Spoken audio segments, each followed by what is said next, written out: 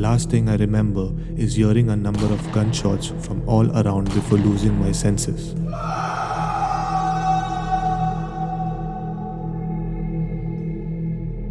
Hi and welcome back to SYWK podcast. Sorry guys, I was on a short break, but now I'm back with an episode which I bet you won't be able to listen till the end. I'll be narrating a horrifying story from a book called Possessed and the Other Tales from the Dark. It is written by one of my favorite authors, Mr. Abhishek Kumar Singh. The book has a couple of scary and disturbing horror stories which I'm sure if you are a horror fan, you're going to love it. But trust me, not everyone can read this book. Personally, I got scared when I was reading it. Gaan phat gaya re mera. If you enjoy my narration and the story, support my work by liking, sharing and subscribing to my channel, and also support the author. Go buy the book. Trust me, it's going to be an amazing read. The link is in my description. Now, without wasting any time, plug in your headphones and enjoy.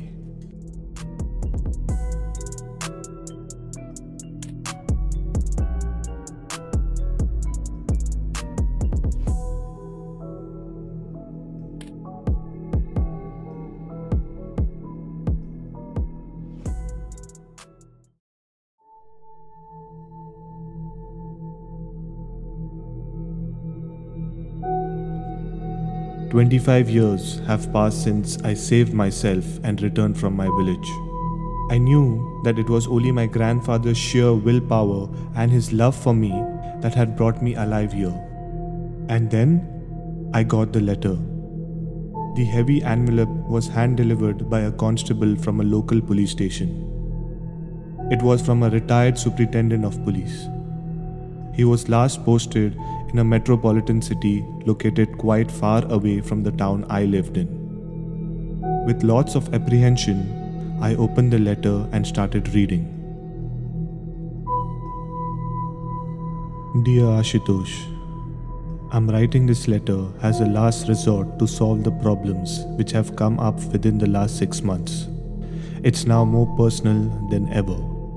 That's why, instead of approaching you officially, I felt a personal request would be a better approach. To make you understand the whole situation, I will start writing the events from the very beginning in chronological order. About a year ago, I was promoted as a superintendent of police and given charge of this city. I booked the earliest possible flight and joined my new office. Everything went on well for a while, and then about 6 months ago, I came across a baffling case. For the first time in my career, I had come across a psychopathic killer. A young girl was found dead in an under-construction building. It was a day of a festival and the work had been suspended for the day. Her dead body was found by a local rag picker. The body was rigid and stiff, like a curved metallic wire. It scared him to his wits' end. It took some time for him to understand the whole scenario. Somehow, he contacted the local police. The police immediately reached the crime scene and started the investigation. But no matter how much they tried, they could not straighten the dead body. The police was unsuccessful in getting any clues regarding the case. After another month, a similar kind of case appeared in the forest reserve on the outskirts of the city. Another young girl was found dead in the same way. The modus operandi was the same. This time, the girl was found under a banyan tree. One after another, 4 more such cases were reported in the next 4 months. I started studying all the necessary documents related to the cases. I somehow felt that they were very diverse and cleverly planned crimes. The post-mortem reports revealed a new aspect. Though the victims were young girls, surprisingly, no sexual assault had been perpetrated on them. They were not the usual cases of rape and murder. Cause of death in all the cases had been excessive loss of blood, but surprisingly, no severe wound had been found on their bodies.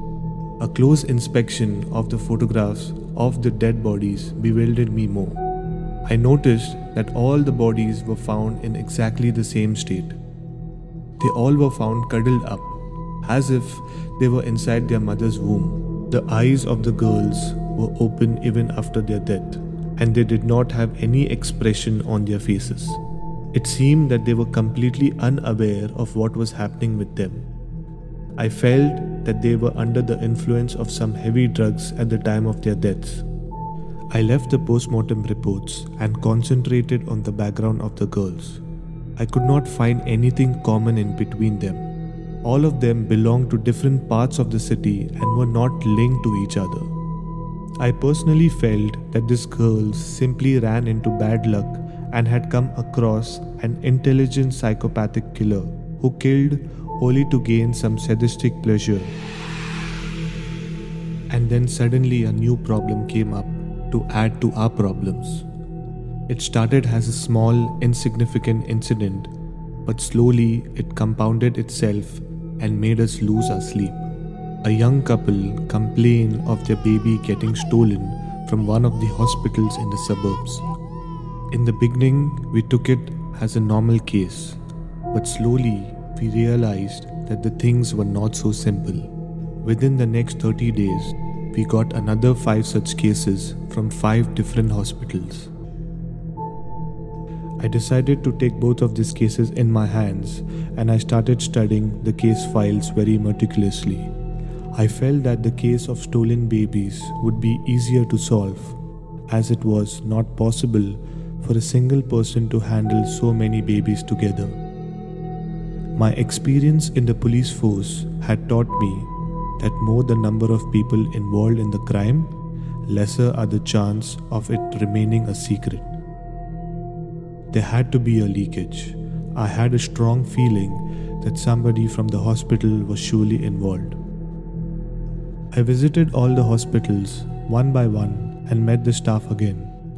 Nothing new came to light, and then I met the mother of one of the children who was stolen. She added something which was completely new for us. It was not mentioned in her prior statement. She mentioned that she had seen a silhouette on the terrace of the hospital a few hours prior to her delivery. On prodding, she added that she had seen the dark shadow on the terrace of the opposite wing of the hospital through her cabin window. It was at about 8:30 p.m. and she had got the first sensation of delivery pain just after seeing it. On asking why she had not mentioned it earlier, she told us that the silhouette seemed to be of a black stallion. Luckily, a closed-circuit camera was installed on one of the walls of the hospital, which covered the entire terrace on the opposite wing. Expecting a breakthrough, I scanned every second of the film footage, but I did not see anything like what she had mentioned in her statement. I discard this information as I felt that it was just one of the hallucinatory effects which women have in the final hours of pregnancy. I was taken by utter surprise when I casually asked one of the other victims about any unnatural thing which she had seen on the day of her delivery. With lots of uneasiness, she mentioned seeing a black horse in the lawn of the hospital about 2 hours before her delivery. She further mentioned that her labor pain had started only after seeing the horse staring into her eyes in the dark of the night. I called out all the other victims to the police station and asked them about the night of their delivery. One by one, all of them mentioned that they had seen a black stallion sometime during that night. I was completely lost. I could not comprehend that how each one of them had the same hallucination just hours before their delivery.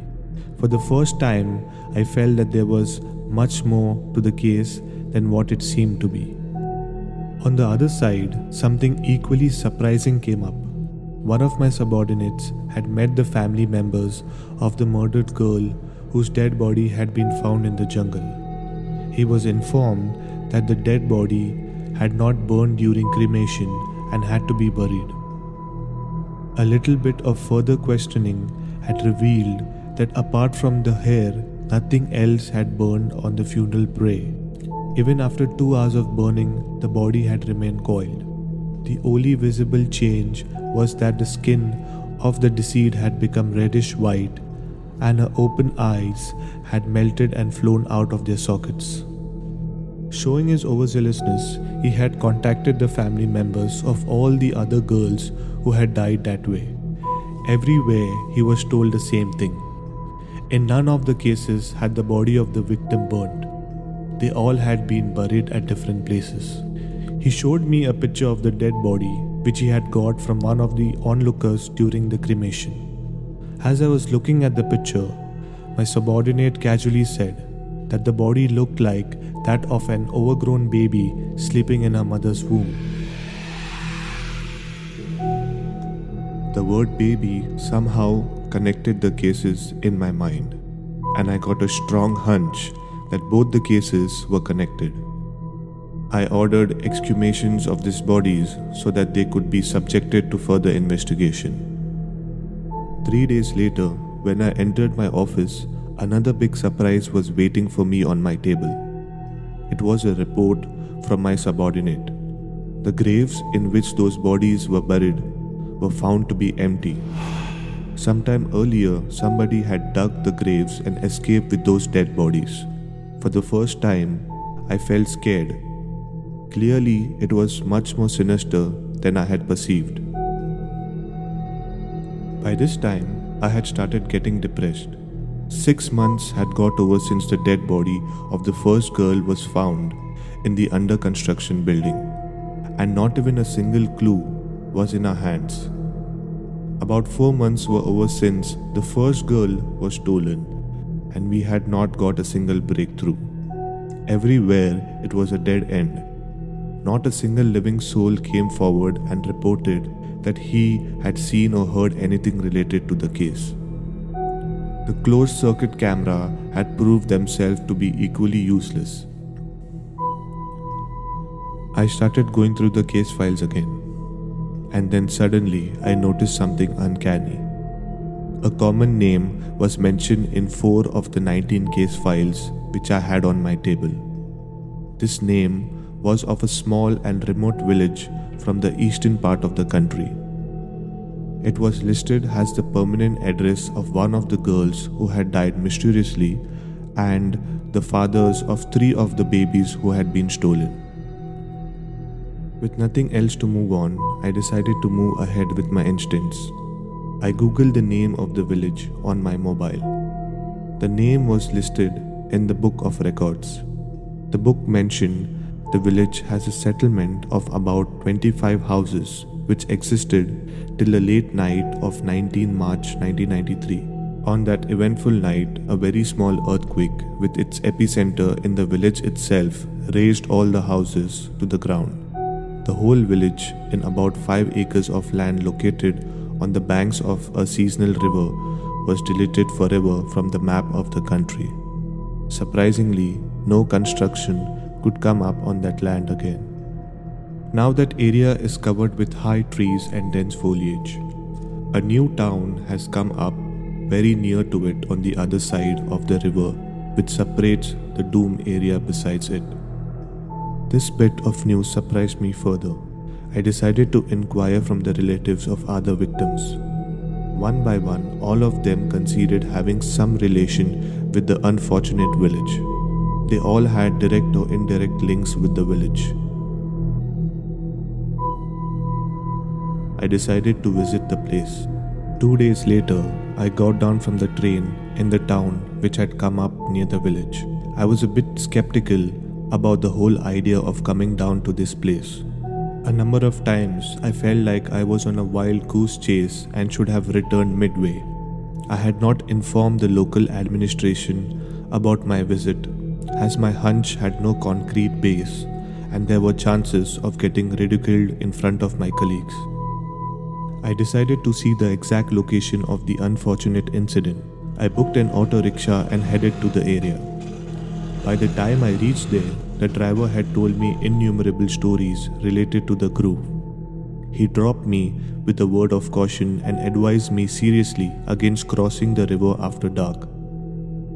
There were dangerous beasts on the other side. In particular, there was a pack of hyenas which used to come out in the night and attack anybody in the vicinity of the shrubs and the trees.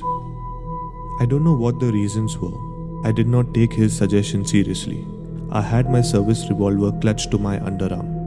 I was feeling confident and daring. I got down from the auto rickshaw at the point just besides the bridge. It was about to get dark and I did not see anybody around. Not knowing what to do, I instructed the driver to wait for about half an hour and then drop me back. He was reluctant, but on telling him that I was a police officer, unwillingly he consented. He did not want to stop and wait there, so he promised to return in about half an hour's time and pick me up from the same place. Within a few minutes, I was left alone at that place. There was nothing much to see on this side, so I decided to cross the bridge and go to the other side. Precariously, I started walking on the makeshift rope bridge. The wooden planks below my feet swayed and made a creaking sound as I moved ahead. Whether it was a coincidence or some perfectly timed incident, I don't know, but the moment I kept my foot on the other side, I heard a loud wail of a hyena coming from somewhere deep inside the jungle in front of me. I felt the sky suddenly getting darker and an eerie silence engulfing every sound in the vicinity. It was already dark and I did not find any suitable reason to stay further there. I turned back to retrace my steps to the other side of the bridge. Suddenly, I saw something gleaming from the corner of my eyes. I turned around in the direction to have a better look. The thing which had caught my attention was fallen on the ground very near to the closest thicket. It was a small metal piece shining brightly in the moonlight. As I walked closer to the gleaming object, my instinct warned me of an impending danger. I bent down and picked the small piece in my hands. It was a small metallic tag on which a number was written with some letters below it. I tried to read the written content. It was a name of a hospital with a bed number engraved on it. The hospital was one of the hospitals from where the babies were stolen in the city to which I belonged. A sense of fear came in my mind. I was unable to understand that how the bed tag had reached to this place, which was hundreds of miles distant from the hospital. Suddenly I felt that I heard a small growling sound behind me. I turned back. I was not ready for the scene which awaited me. I saw that I was surrounded by a pack of about 6 ferocious-looking hyenas.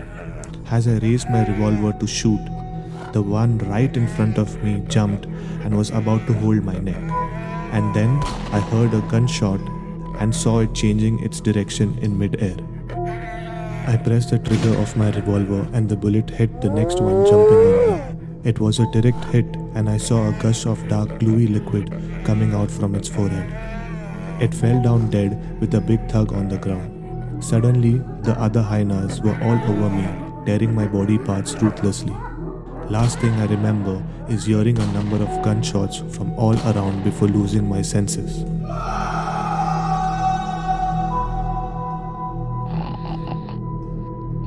A big rumbling sound brought me back to my senses. A police constable was sleeping on a chair and was snoring loudly. The sound of his snores had brought my consciousness back. The dim light of the night bulb clearly showed me the surroundings. I found myself lying on a hospital bed. I tried to look at myself. The body below my shoulders was covered with a white sheet. My limbs seemed to be heavy, and even after a number of attempts, I could not move them. An immense escalating pain prevented me from making any sound. I kept my eyes open, waiting for some medical staff to come and notice. I don't know when I went back into a deep slumber. Suddenly, I felt somebody bending over me and whispering something in my ears. I opened my eyes. It was dark and nobody was around. The room was empty. I thought that the police constable snoring on the chair probably had gone out to relieve himself. I closed my eyes. This time, I clearly saw a hooded face and heard a distant voice. Get him. I opened my eyes again. The room was still empty, and then I saw it. A tall, magnificent black stallion with long flowing manes was standing just outside the window of the room and was looking directly in my eyes. Its eyes were shining like marbles, and I could notice drops of some dark gluey liquid oozing out through the corner of its eyes. I tried to shout. My voice got muffled inside my throat. Suddenly, I saw a dark silhouette on my chest. The hooded face bent and came very near to my eyes. Apart from two empty sockets of his eyes, I could not see anything else. Astonishingly, I did not feel his weight. He repeated his words, which were, "Get him." I felt that they were coming out from somewhere deep inside a long tunnel, and then his weight started increasing. I started feeling an enormous pain rising in my chest. One of my ribs gave in, and I heard its cracking sound. I opened my mouth. Something from inside me was rushing out. I felt my life being sucked out. Unexpectedly, someone switched the room light on. The silhouette dissolved in the thin air, and my life rushed in my body again. The constable shouted, and minutes later, 2 doctors rushed in. Gasping for air, I tried to speak, but still no words came out. I saw one of them preparing an injection and pulling the bedsheet down below my shoulders. I was not ready for the sight. The region above my right elbow was bandaged. It was evident that most of the flesh and the muscle from the region had been torn apart by the sharp canine of a hyena, and the bones had been pulled out. I fainted. I regained my senses the next morning. What I came to know was that I had gained my senses after 7 days of the incident. The doctors had been trying very hard to save my life. They had lost all hope, but somehow I survived. Luckily, I had dropped my wallet after paying the auto rickshaw fare. The driver had returned after about 15 minutes and had seen it lying on the ground. He had picked it up and had found my identity card inside. Noticing my designation as a superintendent of police, he rushed to the nearest police station, informing the local police about my arrival. He told them about him dropping me beside the river bank. The police correctly guessed that I would have crossed the river and would have ventured to the other side for reasons unknown to them. Being local, they had already witnessed a number of cases of hyena attacks and were also aware that the area was believed to be jinxed. They rushed back and luckily reached the spot a few moments before the hyenas attacked me. It was one of the police constable who had seen the first hyena jump on me and had shot the first round. In a bid to save me, they had showered bullets and had successfully scared them away. Unluckily, none of them were mortally wounded, and all of them had managed to escape in the jungle again. I got puzzled all the more. I remembered my shot, which had directly hit one of them, and the dark gluey liquid gushing out from its forehead. And then I remembered the dark gluey liquid oozing out from the corners of the eyes of the black stallion. I understood it all. The curved dead bodies of the girls, the stolen babies from the hospitals, the stolen dead bodies from the graves, the Jinx Groove, the finding of the metallic hospital tag, the sight of the black stallion on numerous occasions, the attack of hyenas, and the scariest of them all, the message from the hooded face, were not separate incidents but were links of a common chain bound to the history of the unfortunate village which had succumbed completely to some sinister force on the night of 19th March 1993. I understood that it was not a mere police case. It was something far beyond the understanding of the police force. For the first time in my life, I felt scared. I decided to leave the place along with my family as soon as possible. But before leaving the place, I asked for any case files related to the village from the year 1993. The local police came up with the photocopy of a file from their recorded room. I asked one of my subordinates to brief me about the case. It was the only case ever to be registered in the history of the village. It was related to the sudden disappearance of an old man aged about 90 years. The case was registered by a man who was a resident of the village on the 14th of March 1993. It was noted that the old man had only one living kin, and that was his grandson. The relation between the grandfather and grandson was strained. The grandson had left the village at a very early age and had never visited the place since. Upon investigation, the address of the grandson, who was now an employee of the Indian Railways, was successfully retrieved. He was contacted by a telegram, but it was returned undelivered. It seemed that he had already got the news of his grandfather's disappearance and he had left his quarters to reach the village. But surprisingly, after reaching, he never contacted the local police. The police doubted that he had also lost his life on that ominous night. The case was closed without any substantial findings. As I permanently crippled for life, it's now impossible for me to investigate the events further. But the quest for truth should never be abandoned. So I decided to probe the matter ahead and requested the Indian Railways to provide any information about you. My happiness knew no bounds when I came to know that you had survived the catastrophe and had continued in your service even after the incident. So with lots of hope, I request you to at least meet me once and tell me about the happenings of the night of March 19th, 1993.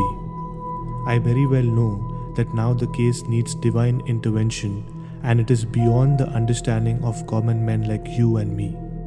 Hoping affirmation, Kunal Tiwari, retired Superintendent of Police. I folded the 12-page letter and pushed it inside the envelope. I was shocked to know that the past had raised its head again. I understood that the matter had worsened in the last 25 years, and now it was a much stronger evil than ever before. I did not want to get embroiled in the matter, but the message was clear. Kunal's letter had made one thing clear. The story was not yet over. Of all the people I knew very well that I was the sole reason for the death of so many. I was the person who was wanted by the hooded face. The message, "Get him," was for me, as sooner or later the evil power was bound to reach me. After all, I was snatched away from its clutches twice. It was once about 50 years ago and then again on the ominous night of 19th March 1993. And now it was coming back with a vengeance. I decided to take it head on. It was now or never. I started packing my bags to meet my destiny.